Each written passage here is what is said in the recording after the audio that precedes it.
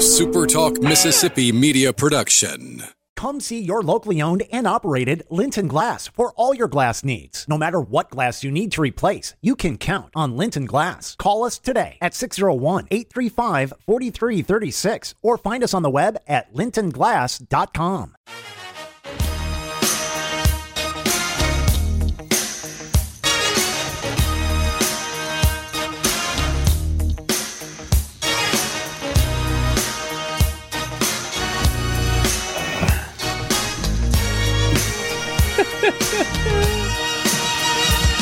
Welcome into Sports Sunday, the penultimate edition.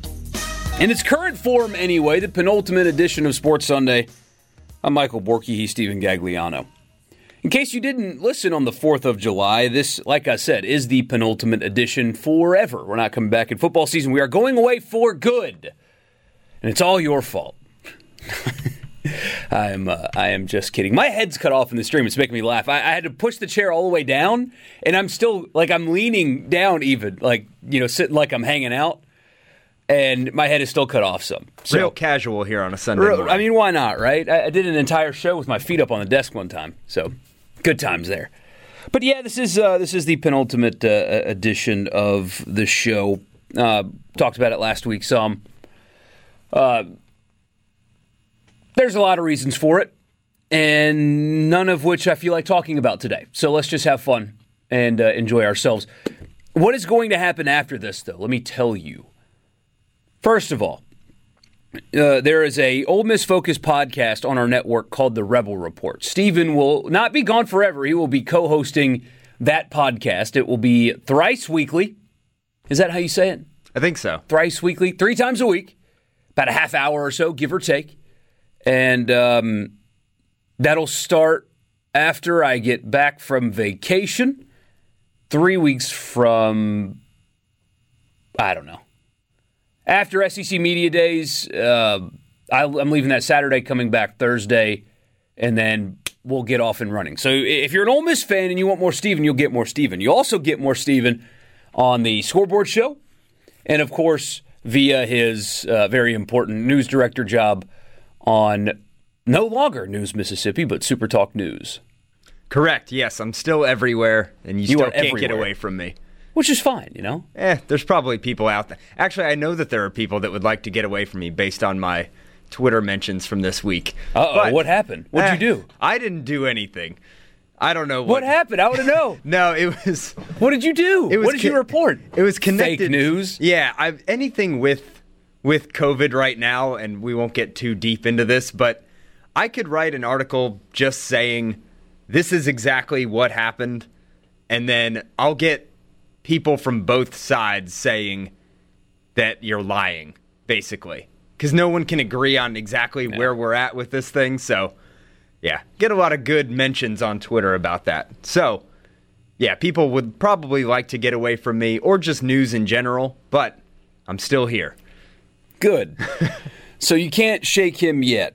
And if you're wondering, or I've heard from a lot of people lately that say, oh, I'm sad because I listen to you guys on the way to church, or I'm sad, because it was my Sunday listening. Well, first of all, thank all of you. Again, it was not your fault. Listeners and volume of listeners was not the issue here. Trust me. We had a real audience, and it's a shame that we couldn't take advantage of it. But again, I don't feel like talking about it. I'm frustrated with myself in this also. If you want Sunday listening, you're going to get Sunday listening, but it's not going to be on the radio. So if you are a podcast listener, if you are on the internet at all, you'll be able to find it. So I will be recording on Saturday nights. I'll actually be doing it live on a live stream. Sunday's podcast. So if you are a podcast listener, you'll still get it. It'll just be recorded at a different time on demand for you. So if you're a radio listener, here's how you will be able to find it. Mike in the Morning or just my name should turn up results wherever you get your podcast. Either one, sometimes like Spotify, I don't know. It's all messed up. But one of those two will turn up results, guaranteed. Subscribe to the podcast, and it will be uploaded late Saturday night. Or if you want to watch it recorded live, when the games are over, when the day is done on Saturday, it'll be late. I can't believe I'm doing this to myself, but it'll be late on Saturday. When all the games are done for the day, I'm going to go live on a live stream. It'll be the Sports Talk Mississippi Twitter, Facebook, and YouTube. So if you're a YouTube user, again, my name, Michael Borky on YouTube. Just search that and subscribe to the YouTube channel and follow us on all the social platforms, and you can see it there. So you'll still get your Sunday listening. It'll just be recorded at a different time, but there won't be anything in between the recording and when you want to listen to it on Sunday morning. It will be after all the games are done. It will be recorded live, so subscribe to the YouTube channel and also everywhere you get your podcast. So thank all of you for listening, and we talked about it a lot last week also. Bo, yes, it will be an Apple podcast. It will be everywhere you get your podcasts, wherever you get them. So Apple, I think it has to be Mike in the Morning. I think that's the search that will bring it up. I am trying to make it to where my name will also do it, but I guess if you're listening now, you are aware of how to get it. So that'll be it right there.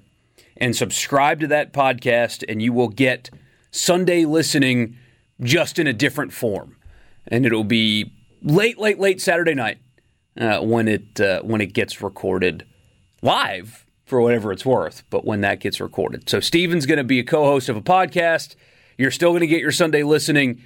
It's just not going to be, sadly, like this anymore. So you're swapping out one bad time slot, waking up early on Sunday mornings, to now stay up very late on a Saturday. You just must really not like sleep. I don't.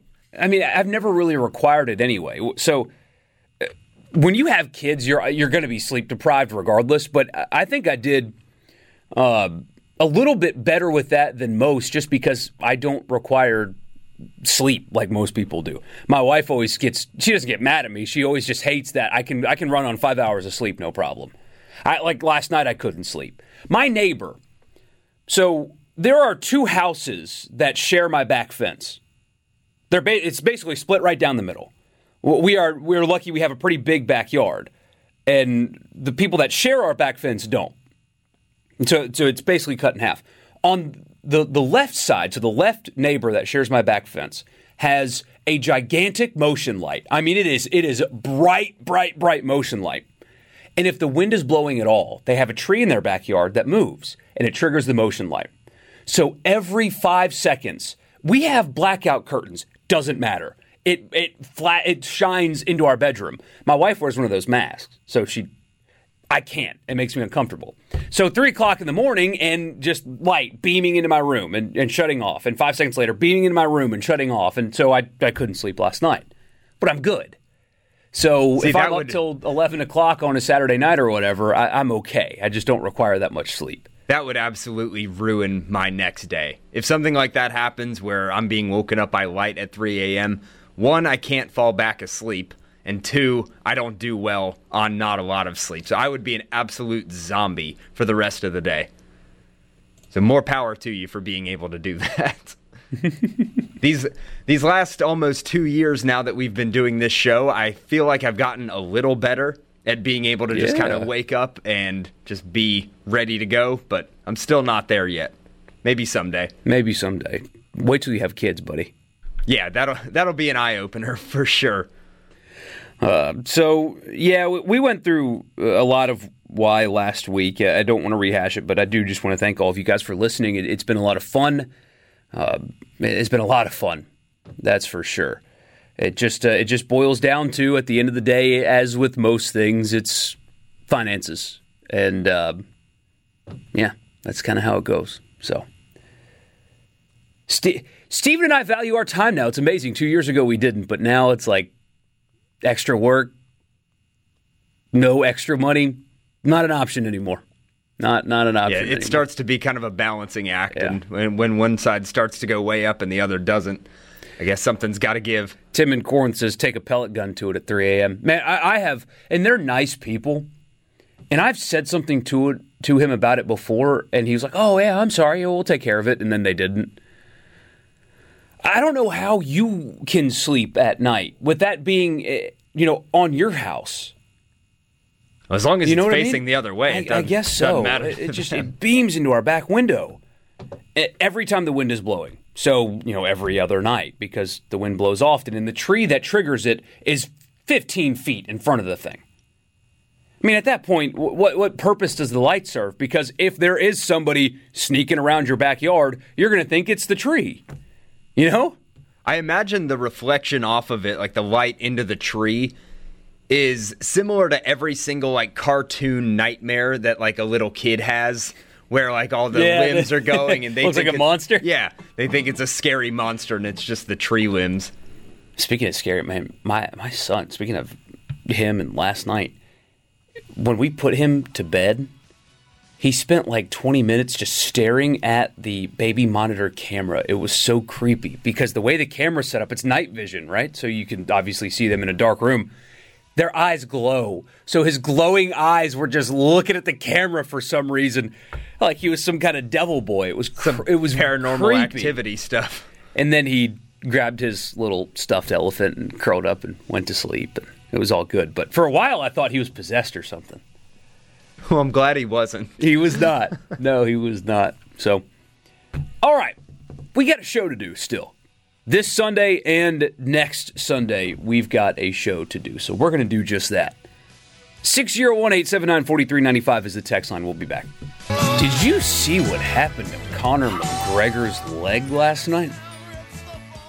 I did. I saw it this morning. I did not stay awake nor pay for it last night, though. Yeah, so I don't quite and to each their own. I'm certainly not going to shame somebody for liking the UFC. The only thing I don't quite understand is pro wrestling. But again, to each their own. I'm not going to make fun of somebody for liking something. I was a big fan of Game of Thrones until they ruined the entire series with the atrocity that was the final season. So I'm not making fun of anybody. UFC's not my thing. They're shorter fights. I don't know. And a lot of the ground stuff I don't understand. Maybe that's part of it. But I'm not spending... What did the fight cost last night? I feel like they usually cost like $60 or $70, I think. We'll call it $60 to stay up after midnight to watch a fight that lasted 3 minutes. I'm used to sports like football where it's 4 hours worth of something that, you spend all day getting ready for and all that, but games don't start at midnight and that they're going to be a while. I couldn't imagine spending $60 to watch something for 3 minutes. I don't know. It's just never really been something that I've gravitated to. And maybe some of those fights end up being great, but I feel like more often than not, they only last, like you said, for like 3 minutes and they're over, and you've not wasted your whole day, but you've been just anticipating this fight and you paid for it, and then it's just, boom, over in the blink of an eye. And it was last night. In case you guys missed it, so it was not an injury that occurred like immediately during a kick or something like that. McGregor last night in the first round just took a step funny, and it looked like at first that he just rolled his ankle. That's all it looked like. And then you see the other angle, and he snapped his lower tibia in half. In half. Boom, right in half. Yeah, it took me a second watch to really see what happened. And I don't usually like watching those kind of like gruesome injury kind of things. So once I noticed it, I kind of just threw my phone down like, I usually and always do hate seeing that kind of stuff. But yeah, you don't notice it because it was like you said, it just looked like he rolled his ankle at first, and then you really see how bad it was. And then they slapped a cardboard box around it and tied it with some that looked like ribbon or something to keep it stable until the the gurney? Till the gurney got there? What's that? The like stretcher? The stretcher? Yeah. That's usually just what I call it. Yeah, I figured they would throw him in one of those like air casts. But you think they would have that? I mean, my gosh, these guys are kicking each other in the leg. Like they're using one leg to kick the other leg. You think that eventually one might snap. It's happened before. You'd think like under the octagon or like at a table nearby, they would have some medical equipment that isn't a cardboard box to slap on a guy's leg as he snaps it in half during the fight. I don't know. I mean, you would think that would be something that you would have on hand. Like, I am more prepared at home for a leg snapping than UFC was last night when McGregor just stepped backwards and, like a perfect showman, he's laying down there. His leg is in half. He completely, what was it, compound fracture is what it's called when it completely breaks? I think that's what it's called. Yeah, just like a clean break. He had to get surgery this morning. If it hasn't happened, it's going to happen soon. I mean, it's emergency surgery today to fix it. I mean, he shattered his leg. And he's laying there with cardboard wrapped around his leg, yelling in the microphone that Joe Rogan's holding about how his opponent's wife DM'd him and that it's not over and he's coming for him, and he told an entire arena of people to kiss his you-know-what. While his leg is shattered.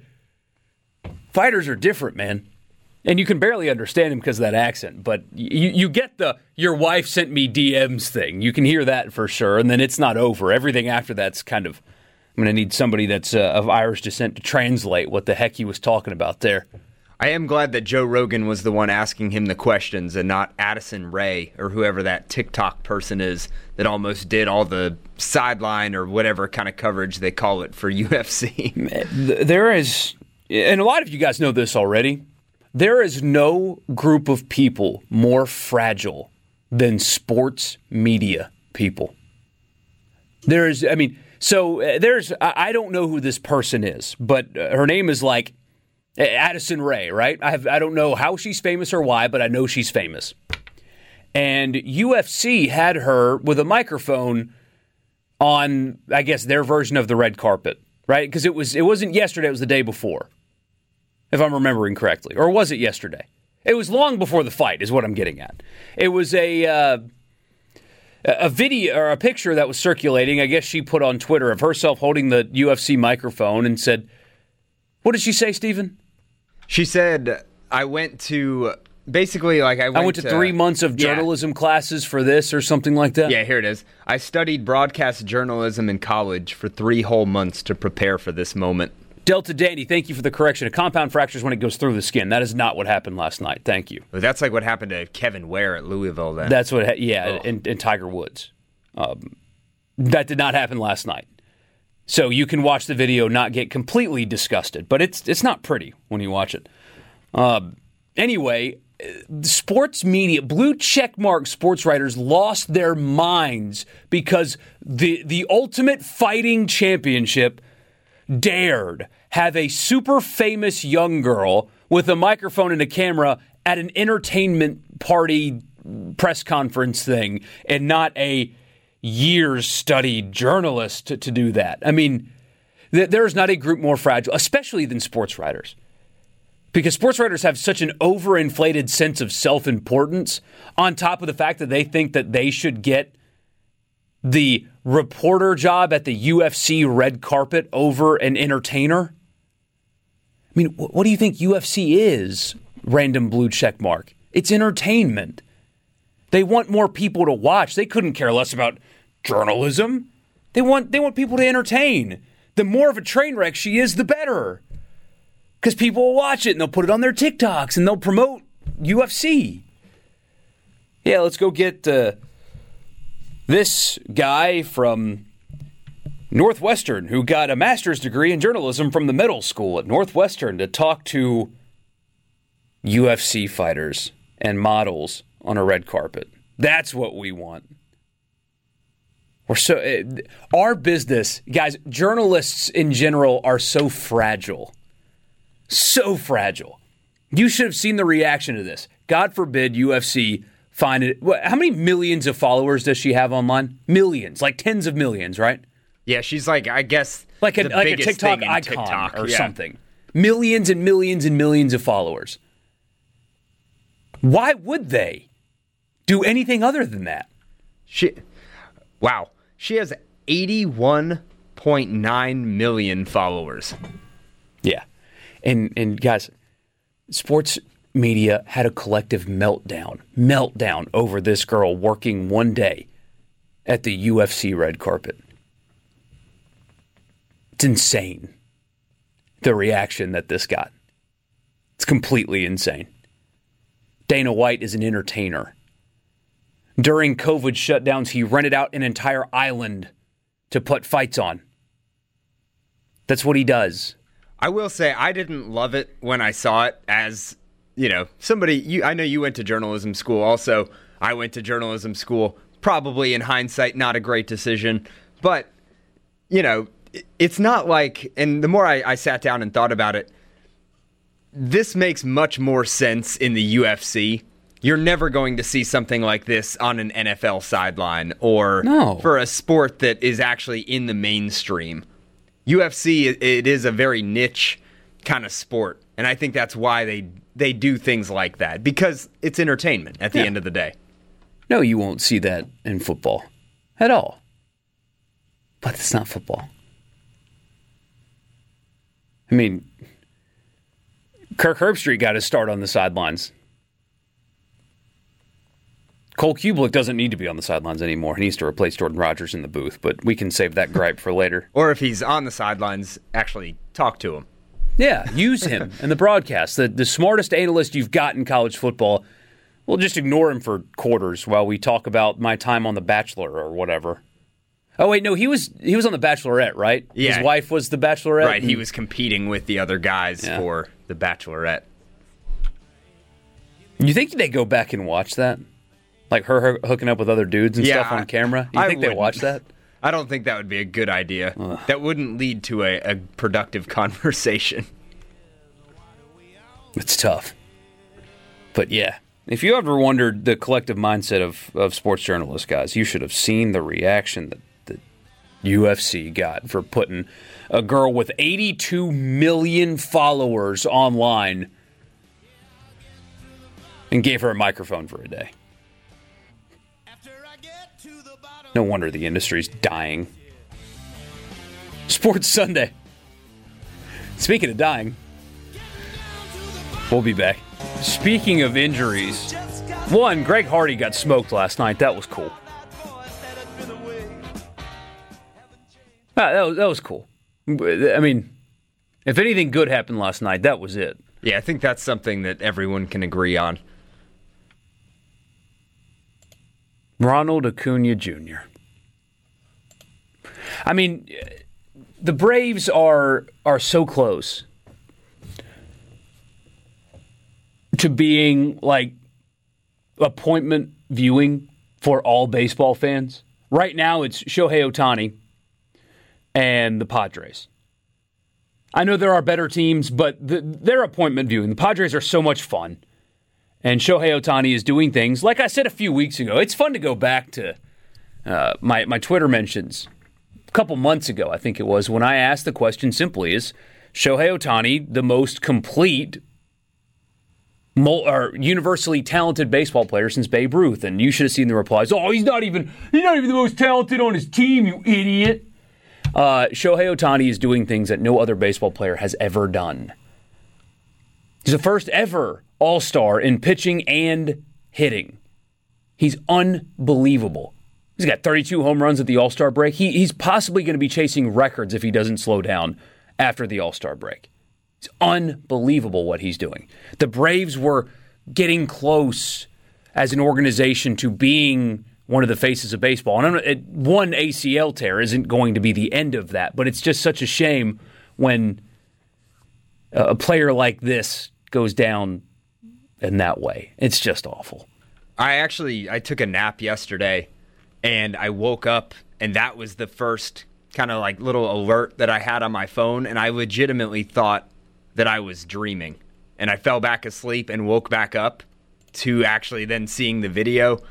That was devastating. Really just coming off of making it to the NLCS last season for the Braves, this season was really the first time in a long time that as a Braves fan, I had these kind of real World Series almost expectations coming into this season. And then just at every turn, it's just been bad luck after bad luck. And this injury really just kind of seals it. And they're only 4 games back of the Mets somehow after what's been a terrible start to the season. But yeah, just an absolutely brutal injury. And really for baseball. Baseball needs players like Ronald Acuna in the lineup every day, bringing people to their TVs, and just now you don't get that for the next 9 to 10 months. And so he may not even be ready for the start of next season, which is terrible. The Mets might find a way to blow it, though. I mean, you know the Mets by now, but all too well. Baseball needing it's a really good point. Yeah. What it was blowing my mind, I've been meaning to talk about this on the regular show. We just had Mississippi State winning the national championship and all that, but what Shohei Ohtani's doing is not being blasted everywhere, right? Does that make sense? I mean, what you are seeing, or based on ratings numbers and availability to actually watch him play, you're very likely not seeing history.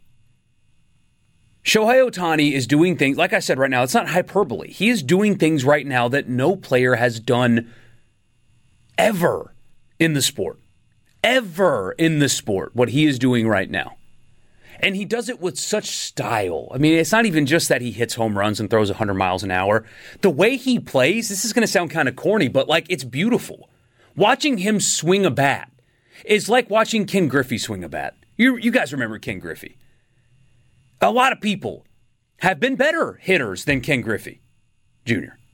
A lot of them. But that swing, you guys remember that swing. So smooth. It was perfect. It was just, you wanted to watch him hit. Even if he didn't get a hit, you got to see him swing. It was just something about that drew you to him. Ohtani's got the same swing, man. It's obviously different, but he's so fluid. It's just such a joy to watch, but it is not just blasted everywhere. We should have, ESPN should be pushing alerts to our phones when he's up to bat. That's how this guy should be promoted, because history is happening not right in front of our eyes, and it should be. I think it was either last season or 2 seasons ago. Major League Baseball and Twitter had some kind of partnership where there was something called the Twitter Hitter of the Day. And any time that player came up to bat, you would get a notification like that. And it would bring you into a live feed of that player's at bat. I don't know why they stopped that. They need to bring it back right now and isolate it on players like Ohtani or Fernando Tatis or Acuna before he got hurt. Guys like that, I think that would be huge.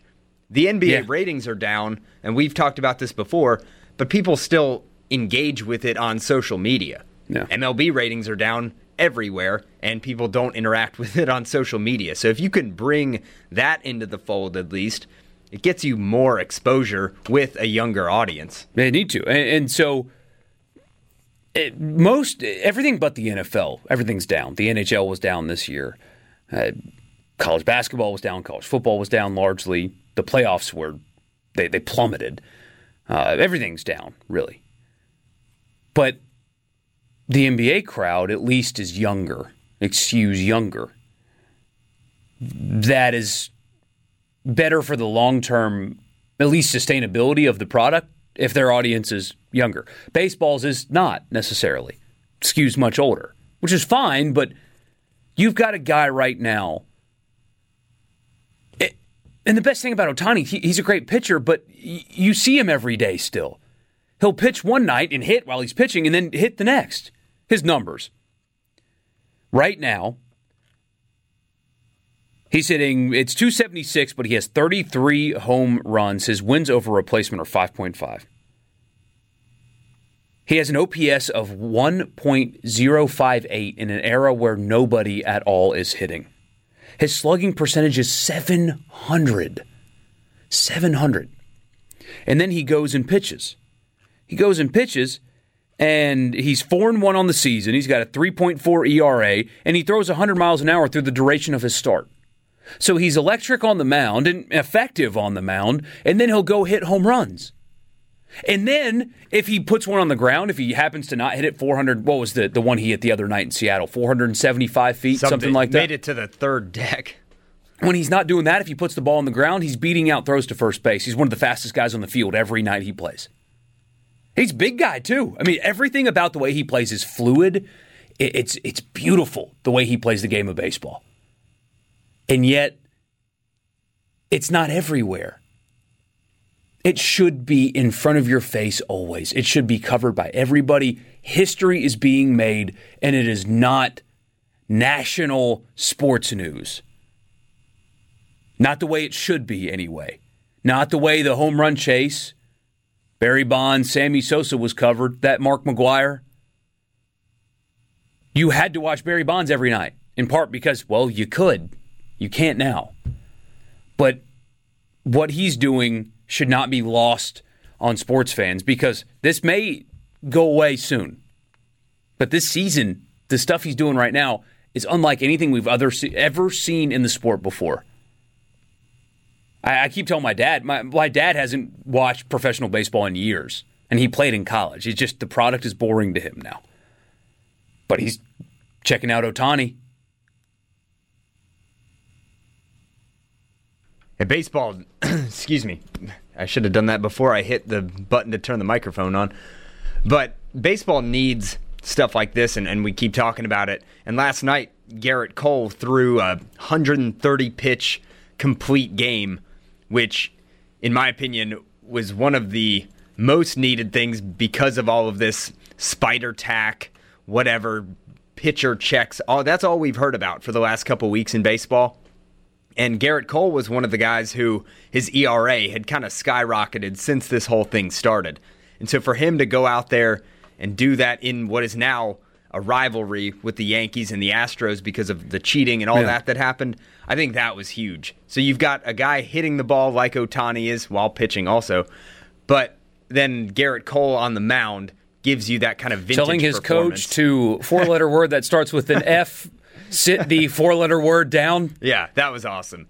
And Aaron Boone needs to sit down right now. He's managed the Yankees into the ground so far this season. And so Garrett Cole just manning up there and saying, I'm finishing this game one way or the other, that was awesome. I do respect the heck out of a coach, though, or manager, to let a guy do that, though. I honestly, I respect that. Yeah, because he very well could have pulled rank and been, you know what? Now you're not talking to me like that. Get out, you know? He could have done that. But, hey, my guy's fired up. See what he's got. I think Aaron Boone might know that Garrett Cole's going to be there for longer than he is. William sent us a picture of Shohei bowing and shaking hands photoshopped in with Babe Ruth. That's a really cool picture. I mean, that's where the comparisons are at this point. As far as what they're doing on the field currently. I'm not saying that Shohei is one of the greatest player to ever live because he's got to do it for many years. But that's the only comparison that's left for what he's doing right now. Is Babe Ruth. That's it. If the Angels are on, the team is bad, but watch them because of this guy. You won't regret it. He's unbelievable. Unbelievable. 601-879-4395 is the text line. Michael Borky and Stephen Gagliano with you. It is Sports Sunday for another week and hour and 7 minutes. Penultimate episode of this show coming to an end. That song that just led us in there, that song and Sledgehammer to Start, those will now be two songs that I will forever associate with this show. Nice.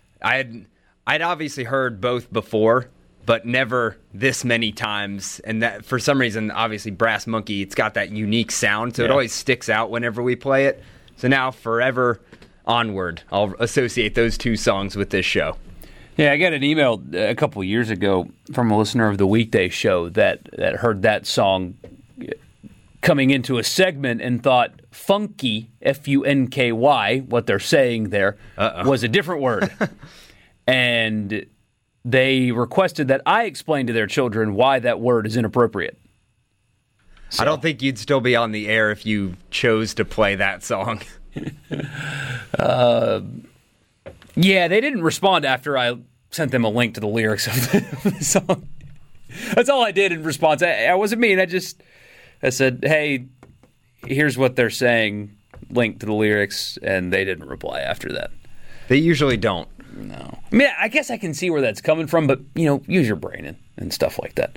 Russell and Edwards reminding me, this was awesome. The M-Braves threw a combined no-hitter last night, their fourth in team history.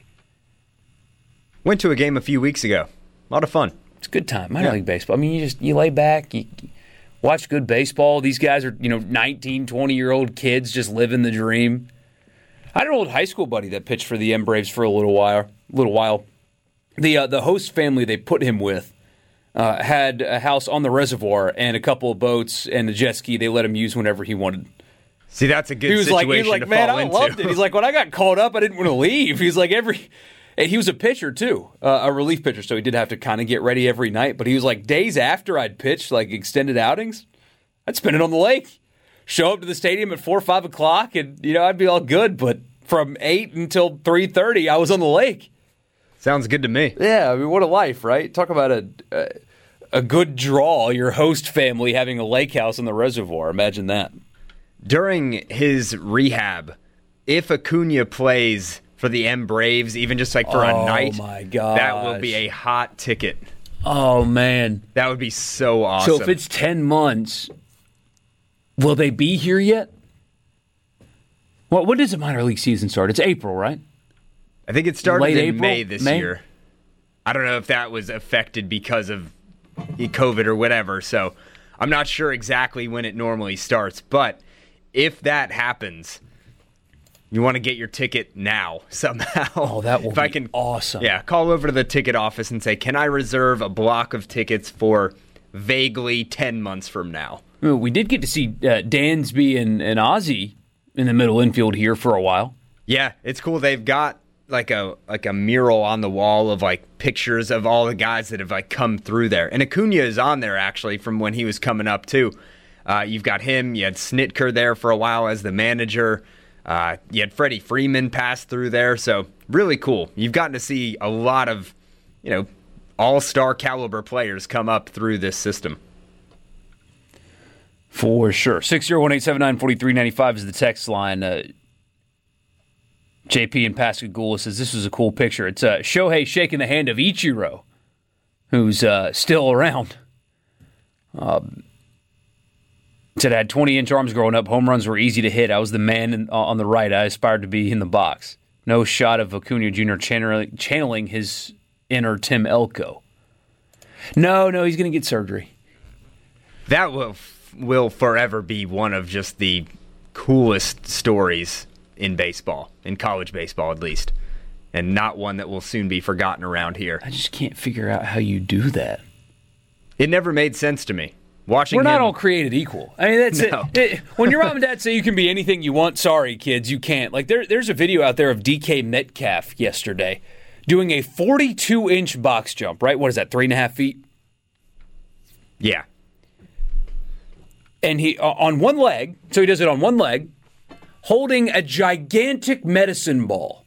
Huge. Like he's got to wrap his arms around the medicine ball. And on one leg, he does a 42-inch box jump. We are not all created equal. No amount of training or work or effort could have ever gotten me to that point. I am not the same species as DK Metcalf. He is from another planet or something. Like he was sent down by the aliens that have been harassing our warships in the Pacific Ocean lately. Like they're just checking up on their boy DK, seeing how he's doing in the NFL. Like that's what they're here for. Because that kid is not a human in the same way we are. There's no way. I watched like 30 seconds of the ESPYs last night, and he was up for. I did. He was up for Play of the Year, where he chased down. Was it Budda Baker? Yeah. For the Cardinals, he didn't win. DeAndre Hopkins won for the Hail Murray. Oh, that's not. No, I know, come on. Just watching that replay of him just full on sprinting for 100 yards is insane. I'm sorry. The chase down is so much more impressive than catching a Hail Mary. I mean, come on. Yeah, maybe a little bias there. But that's why you don't watch the ESPYs. Oh, I didn't watch a second of it last night. It was terrible. No surprise there. Probably a record viewership low as well. 601-879-4395. Hour number 2, which means only 3 left in the show. Sports Sunday on Super Talk Mississippi. I'm Michael Borky. He's Steven Gagliano. People were freaking out last night, by the way, because Team USA basketball lost an exhibition game to Nigeria. They were 29-point favorites in the exhibition, and they lost. And I saw so much, well, that's a wake-up call for this team, or FIBA basketball is different and all that stuff. Guys, you can't tell Kevin Durant to care about an exhibition game. You can't get Dame Lillard to give maximum effort in an exhibition game. It's like if the Chiefs lost to the Lions in the preseason, nobody would bat an eye, right? Nobody would care. It's the preseason. Who cares? Not me.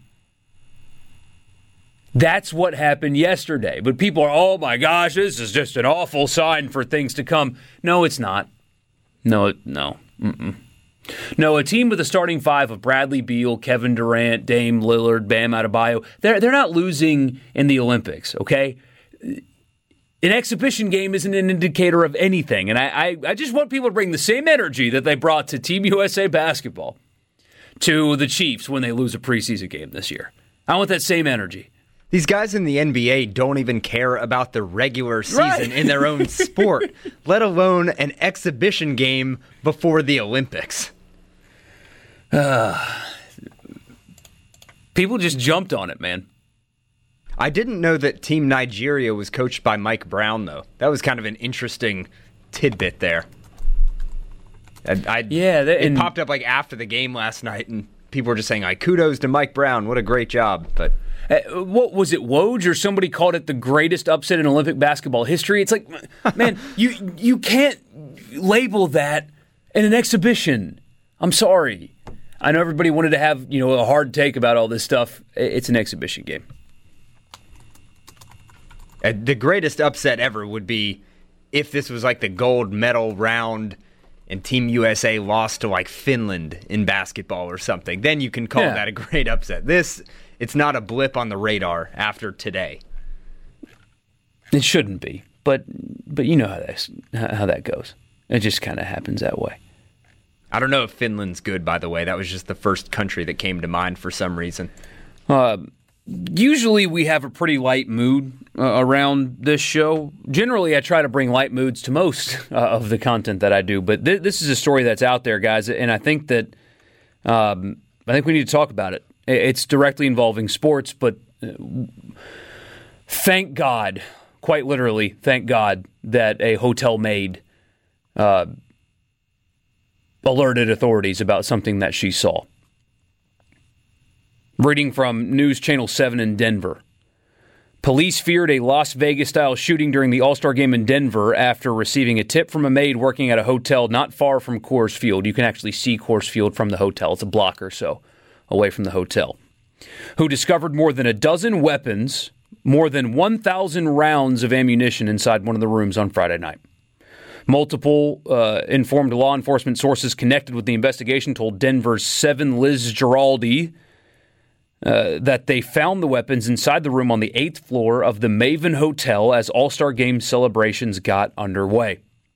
Sources said police removed 16 long guns. I assume those are rifles and shotguns because I don't know why they wouldn't specify, but that's what the article says.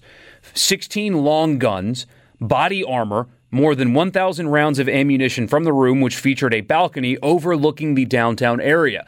That balcony would be overlooking where all the festivities, everything around the All-Star Game would have been happening. That street, starting here, in a couple days? The Home Run Derby's tomorrow night? Correct. So starting tonight and tomorrow night, that street would have been flooded and packed with people. Based on the information provided by the hotel employee, police executed a search warrant and found the guns, ammo, body armor, and a man inside of the room on the 8th floor. One of the suspects arrested Friday night had posted a message on Facebook referencing a recent divorce, saying he wasn't, quote, going to go, or he was, quote, going to go out in a big way, end quote.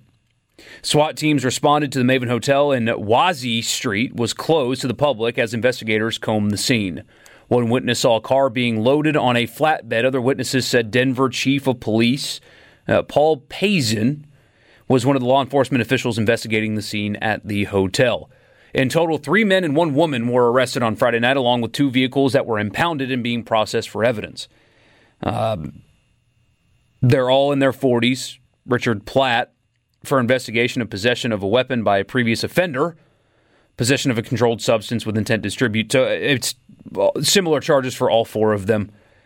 The investigation is active and ongoing. The Denver police are soliciting information. If you happen to recognize any of the people, the videos of them being arrested are online. I don't know. Like when I read this story last night, the amount of emotions that I had, it's kind of staggering, right? Because you can see it in your head, right? What would have happened? Unfortunately, you can. And when you mention the Las Vegas style shooting, you hate that there's a style for this kind of thing. God, and I know, right? It's disgusting. And there was another incident in Chicago where they found guns in a hotel room where it was overlooking a fireworks event for the 4th of July recently. And it's so and with scary. that, too, the sounds could have been masked. Right, it would have taken longer moments for people to figure out what was going on. And around an event like the All-Star Game, where it's supposed to be such a celebration of baseball and of American ideals and everything that's great about America. Same thing with the 4th of July celebration. For disgusting people to even think about doing something like this, it is an emotional thing to read. And I saw it when I woke up this morning and kind of reading through it, and it takes you back, and just really in the worst way possible. Man. Thank God for that maid. And that goes those to those complete cowards, pathetic. I mean, they don't. Anyway, thank God for that maid. Right, and it all goes back to whether it's this situation or I recently covered a story where the Attorney General's office and Department of Public Safety, they're launching a human trafficking, task force basically, and a campaign to alert people to the dangers and the warning signs. If you're someone in a position like this maid was, say something. Tell someone. Even if you're wrong, I mean, you could end up saving countless lives. In this situation, she did. And just if you see something out there, tell someone about it. It's just hard. I mean, yeah, it's awful. Think about if they would have hid them better. Or slapped the do not disturb sign on their door. Because the only way she's in there, right, is if they didn't. What we would have seen today.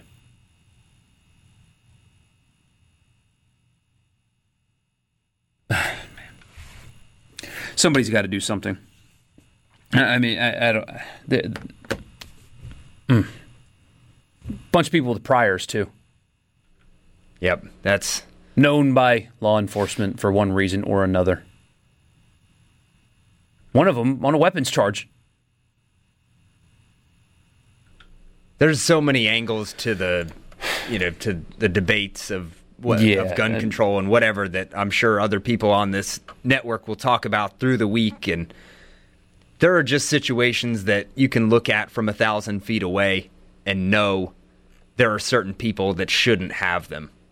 And that's as much as I'll say on it, because I don't want to get people riled up about something like that this morning. I don't think you'll find many people disagreeing with the fact that these 4 people should not have been in possession of this.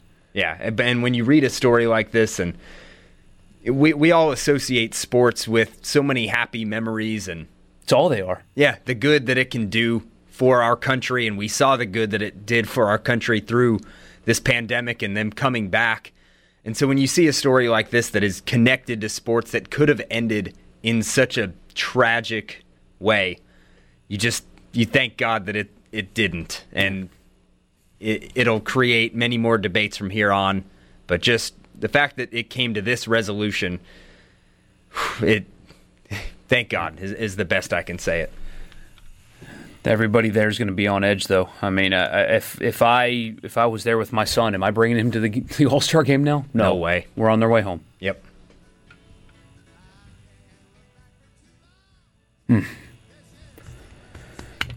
That's tough. It's great news through awful news. But, man. All right, we've got more sports content coming up. I just, that's something that it's quite depressing, honestly.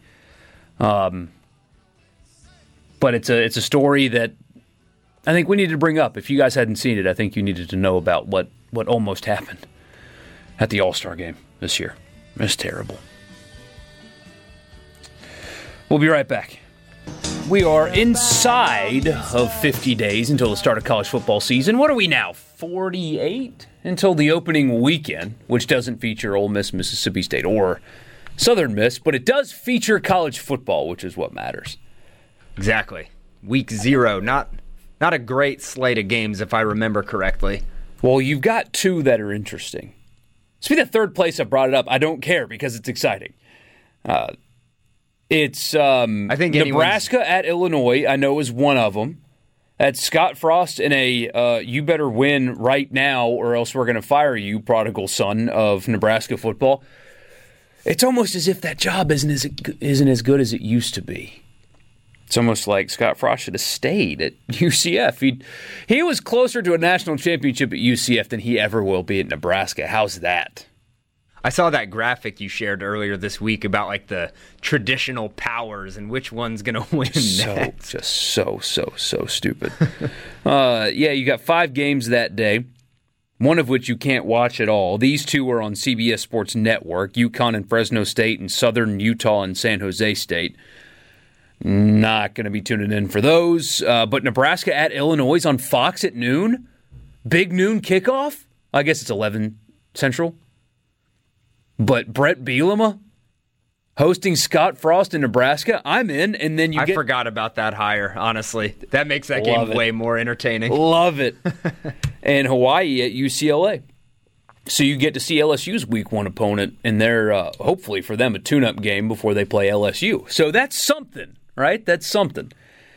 Steve's got a few questions, though. First of all, Ole Miss opens up as an 8-point favorite over Louisville. Expectation for the Rebels' first game. Will they be growing pains without Elijah Moore? Is Jerry Neely going to be healthy? That answer is yes. Will the defense be better right away? Will it take time for the new faces? I don't expect Louisville to be particularly good. In fact, I think 8 seems pretty low for me. Really low, in fact. I know they lost, what's his name, Tutu Atwell, really good receiver for them. He was their major playmaker. I think Mississippi State fans will remember that name from the Music City Bowl? Yeah. Yeah, he had a big game against them, so I know he's gone. Jalen Cunningham, their quarterback from last year, is he back? The quarterback's back. Okay. He wasn't anything special, but he was a turnover continuity. Machine. Yeah. Couldn't hold on to the football last year. No, I think a couple of things. First, Elijah Moore, well, we've talked about it before here. I was asked the other day, who's going to step up and take the role of Elijah Moore? Literally no one, and that's okay. They'll have to approach it differently, and that's okay. The beauty of Ole Miss offensively is they do have proven playmakers at the skill positions. People forget, Ole Miss led the SEC in rushing last year. Would you think that? Would anybody think that if you said that? People forget that. And the entire room has returned. Everybody. Everybody that got a carry, with the exception of, 5 in the South Carolina game for Elijah Moore, is back on the leading rushing offense in the SEC. I mean, you look at some of these preview magazines, and they have Ole Miss's running backs like number 8 or 9 in the league, and it's like, did you guys watch last year?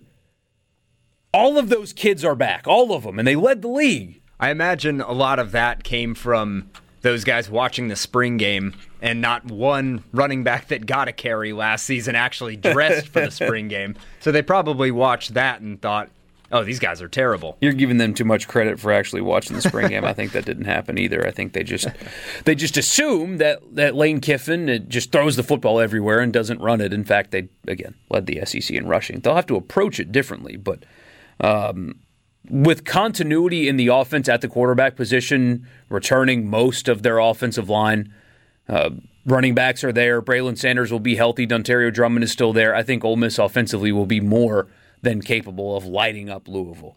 I mean, they were without Elijah Moore for a week and had to prepare at the last moment and still put up numbers against LSU. Yes, they lost the game. Matt Corral turned it over a bunch, but the numbers were there. And then Indiana had one of the nation's best defenses and we're without Braylon Sanders, we're without Jerry and Ely, we're without Elijah Moore, we're without Kenny Yeboah, and we're playing their backup quarterback at the slot and still put up a bunch of yards against one of the country's best defenses. They will be absolutely fine. With all of that returning and healthy, in week one, I mean, I wouldn't be surprised at all if this is like a 42-24 or 42-17 kind of game. I expect Louisville to not challenge Ole Miss. I think Ole Miss's toughest non-conference game, no hyperbole, as far as the game itself, is going to be Liberty. I think Liberty will be a bigger challenge for Ole Miss than Louisville, truly, in part because of where they are on the schedule. I mean, Ole Miss will have many SEC games in a row before they host Liberty. Liberty's got a potential first-round pick at quarterback. It's going to be a good football team, and it's in a weird spot. Ole Miss will be fully healthy, ready to go, and I don't think Louisville is going to be particularly good again, especially after Scott Satterfield actively tried to get the South Carolina job and told everybody that he's going to continue to try to get other jobs in perpetuity. So where it is on the schedule, where the team is right now, health-wise, all that stuff, I think Liberty will be a tougher test for Ole Miss than Louisville. I don't expect it to be close. And so I guess based on that, then the defense, in your opinion, won't be an issue. Well, it could still be an issue, but I go back to the South Carolina game last year. South Carolina was not a great offense last year. They still managed to put up 42 points. Yeah. So I guess the hope is, if you're Ole Miss, that this defense does gel a little quicker and you're not in this kind of shootout with not a bad team, but a team that you should be better than. They should be. And that's the thing. We'll talk about Mississippi State here after the hard break if we don't get done in time. But on paper, which that's all it's worth, they have significantly upgraded in talent on paper, though. On paper. And that's why I have some people asking me, the Ole Miss is going to win 10 games this year. Do you agree? Well, they certainly can. Hell, they could have last year. They had the ball down to score in the fourth quarter against the national championship winning Alabama last year. Late in the fourth quarter. It was there. They just couldn't stop anybody. And you're a ball touching a guy's finger that didn't get reviewed away from beating Auburn, too. Exactly. I mean, it was there for them then. So it stands to reason that it can be there for them this year as well. But I'm not predicting anything close to that until I see that they have improved on defense. You can tell me that they've upgraded talent-wise on paper, and I'll agree with you. They have. But until they actually prove that they have, I mean, it's going to probably look very similar to the way it did last year. But they have gotten more talented on the defensive line for sure. They added a high-level transfer linebacker from Maryland. He's a plug-and-play guy, should start right away. And definitely increase the talent at that position for sure. Pretty experienced there as well.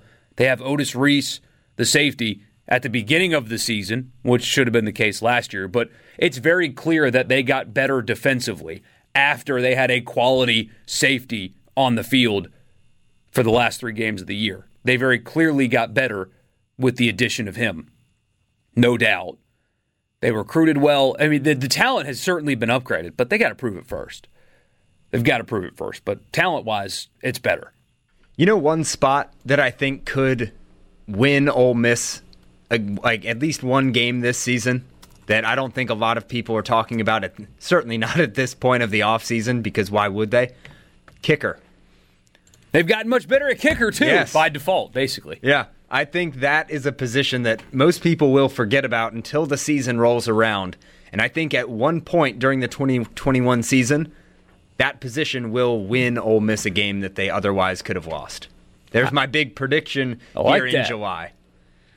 I remember thinking after the Outback Bowl that I was genuinely happy for the kicker. What, he missed 2 extra points in a field goal or 2 field goals in an extra point? He missed an extra point at the end when Ole Miss scored to go up what would have been 27-20 with like 5 minutes left with Indiana getting the ball back. I watched it yesterday. It was on TV, so that's how I remember that. But yeah, it gave Indiana a chance to potentially go down and score and win by 1. I don't know if this is true or not. I was told by somebody sitting near his family at the stadium that after the second missed kick that game, his family had like jerseys and stuff with his name on it. They went and bought shirts. Oh, no. I don't know if that's true or not, but somebody that was at the game told me that happened. So I was elated for him in particular that they got that stop and he didn't have to wear that. Yeah, that would... I think he may have been Lane Kiffin's least favorite player on that roster last year. You were taking him out into the Bahamas where he's been fishing the last couple of weeks and throwing him off the boat. 601-879-4395 is the text line. We will be right back. One thing I'm going to miss about this show is the people that hear just what they want to hear. Here's a message that we got during the last segment. Okay, Ole Miss is going to win the national championship. Let's move on. It's exactly what we said. I mean, to a T. And now I'm sure you'll think that what I'm about to say about Mississippi State means I think they're going to go 0-12. Stephen asks, how likely is a true quarterback competition in camp, and how early does a starter need to be in place to avoid a slow start this season? So the answer to the first part, I think, is yes, actually. There are times where there's quarterback competitions and they're just lip service. We got it. Forgive me, State fans, using an Ole Miss example, but when Chad Kelly was entering his first year as a starting quarterback at Ole Miss, I talked to somebody who was at his first practice, and the team knew that day that he was their starter. Not because Hugh Freeze told them that he was their starter, but because he was clearly better than all the other ones, and it didn't matter. The team knew that day he was the guy. But they messed around with it for a few weeks and pretended like Ryan Buchanan actually had a shot at winning that job. Because that's just what they do, I guess. I believe Mike Leach and everybody affiliated with Mississippi State that says that this is a true quarterback competition. I don't think this is lip service. I truly believe that they do not know. I truly believe that they will not decide for weeks into training camp. By the way, Stephen, I don't know if you heard this. We're starting a movement here. We are not calling it fall camp. Because July and August is not fall. So it is training camp. Okay. All right? Just like the NFL. I'll be part of the movement. Be part of the movement. Because when you're doing your news reports about how training camp starts, which, by the way, is 3 weeks away? 3.5 weeks away or so? Yeah. When we kick off the next iteration of our kind of partnership here, it'll be the perfect time. Perfect. I mean, straight into football season. Timing's going to be amazing. We're not calling it or fall camp. So when Mississippi State, I'm Stephen Gagliano with News Mississippi. Mississippi State begins training camp on Wednesday, not fall camp. Perfect. We're starting a movement because it's not in the fall. Let me grab my pen. I'll write that one down. Hey, Dad and I decided that on Friday. We're not calling it fall camp because it's not in the fall. It's 105 degrees out. There's nothing fall about it, all right? Fall camp is October, like when you send your kid to hang out with the Belhaven soccer team. Like, that's fall camp, okay? We don't usually even actually get a true fall around here anymore. So at no point does fall camp exist. We get it for like 2.5 weeks.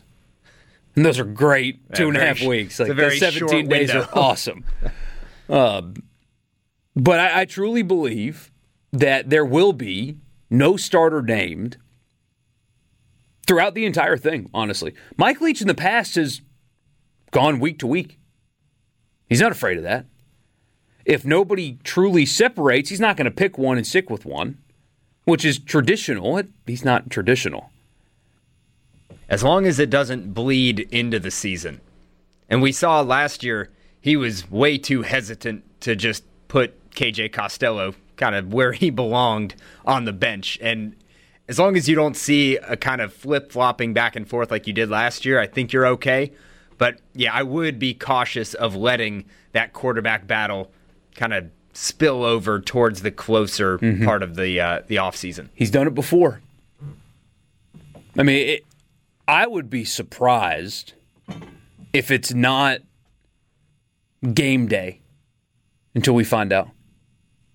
I wouldn't be surprised. Unless if one clearly separates from the other, then it doesn't matter. It's over. And maybe they'll make an announcement sooner. But I don't think we will know. We will find out until game day against Louisiana Tech. I really don't. And what would be concerning for me, because Mississippi State has some pieces. They got a couple of good running backs, I think, that when they're used will be effective. I think Jaden Wally's an NFL wide receiver. He showed you that skill set last year. They need to use him more, but I suspect they will. And they should be better on the offensive line. They should be. Very similar to the Ole Miss defense, though. They got to prove it first because they were pretty pathetic last year up front. Right, you can't let 3 guys get through on seemingly every drop back that isn't a quick, a quick route. And that Mississippi State benefited from that last year. Of a lot of the routes were short, checkdowns. But if you need a play to develop, you can't have your offensive line be letting 3 guys through. No. It's just not a recipe for success. I'm a huge fan of Zach Arnett. I love his scheme. I like his style, too. I mean, his interviews, even. I think he's sharp. I'm a big fan of his. Huge fan of Zach Arnett's. I think that defensively, Mississippi State will be good in the secondary, especially. Aaron Brule is an all-league caliber player. They'll miss Errol Thompson, though, but Brule's an all-league caliber player. They'll be fine on that side of the ball. But what would concern me is the fact that you have uncertainty at that position. Will Rogers has not separated, and that's a concern for sure. And if we are, through the Louisiana Tech game and there's not some clarity, NC State will come in and beat you. They will, if there's not clarity. Now, that's not me predicting NC State beating Mississippi State. I'm saying if you're still unsure about quarterback play and you're shuffling guys and you don't know, NC State's going to come in and beat you. Yeah, they don't have the luxury of starting off with kind of a lax schedule. These are tough games to start the season against Louisiana Tech, who got a transfer quarterback late in the week from West Virginia. Yeah, former number 4 overall quarterback in the country in the 2016 recruiting class. Right, so you play a Louisiana Tech team that could be tough, NC State and Memphis, who's always a tough out. So it's not like you're playing 3 FBS teams to open your season and you can kind of figure things out on the fly. I think you have to have more of a set plan at quarterback coming into those 3 games. And then obviously before LSU. Definitely before LSU. The NC State game's fascinating. I mean, I can't wait for that game. It's such a big measuring stick weekend for them. Zach on the coast said if State's not better on the offensive line, it's going to be a long, long season. Yeah, you're not kidding. If they produce the same way they did last year, you're looking at a similar record. I mean, 4 wins might be the ceiling if they don't get better up front, which, again, on paper they should. I suspect that they will.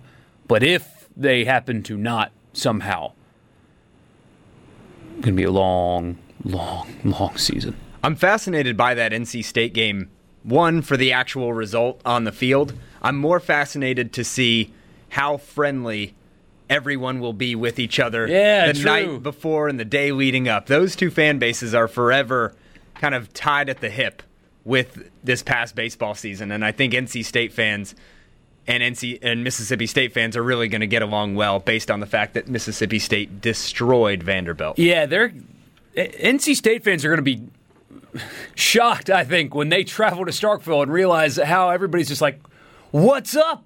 Come on in." And that's usually how most people are received in SEC tailgates anyway. I mean, the atmospheres inside of the stadium are hostile, but the tailgating area, like even in Baton Rouge, they talk a little more junk than every other fan base I've seen. But if you fire back, they'll toss you a beer. I mean, it's the hospitality in the South is real. It'll be extra special that day, though. That would be I know they'll probably do it at the first game, just because that's the opener. But if they could save the bring all the baseball players when that's out going to happen. It's not going to be the first game or the second game. It's going to be at the Egg Bowl. True. That is when they're going to do the national championship thing. They're going to shove it in Ole Miss's face. It's exactly what they're going to do. As they should. I was going to say, or during the Vanderbilt game, but that's on the road, so I guess they can't do it. No, Although, there will be more Mississippi State fans in the stadium at Vanderbilt during that game anyway, so they could.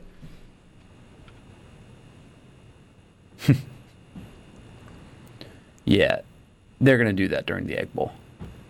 It's a good point. I hadn't thought of that. They won a game in the College World Series, and then 30 minutes later, Ole Miss announced an extension of the contract of the coach that they've beaten, what is it, 16 of 19 tries? Something like that. Yeah, they're going to wait until the Egg Bowl.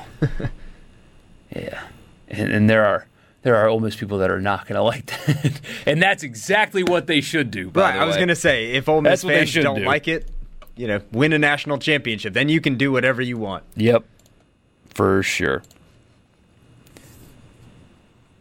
Will Hall, recruiting well, transferring well. Everything's looking good there, huh? I think so. And the portal's been good to them. It has. And I think that's where they'll kind of thrive until Will Hall can really get his feet settled. And he did a great job kind of shoring up a recruiting class right when he got hired. But until he's able to really get into these living rooms and stuff around the state after he's got a couple years, I think the transfer portal will really suit them well. I'm excited to see Ty Keys, who is a great high school player, and I think will be a great quarterback for Southern Miss. 601-879-4395. One more segment on the penultimate show of Sports Sunday. We'll be back. Same guy that thought we were saying Ole Miss is going to win the national championship followed up with, thank God you guys were interrupted by a church service. Yeah, thank God for that. That's part of the reason why I don't get paid for this show. Do you really think that State will not be good at quarterback, no matter who the quarterback is after a while, full year in spring under Leach? Just consider the numbers our offense put up last year. Yeah, the offense was bad last year. Yeah, saying consider the numbers from last year is not a good argument here.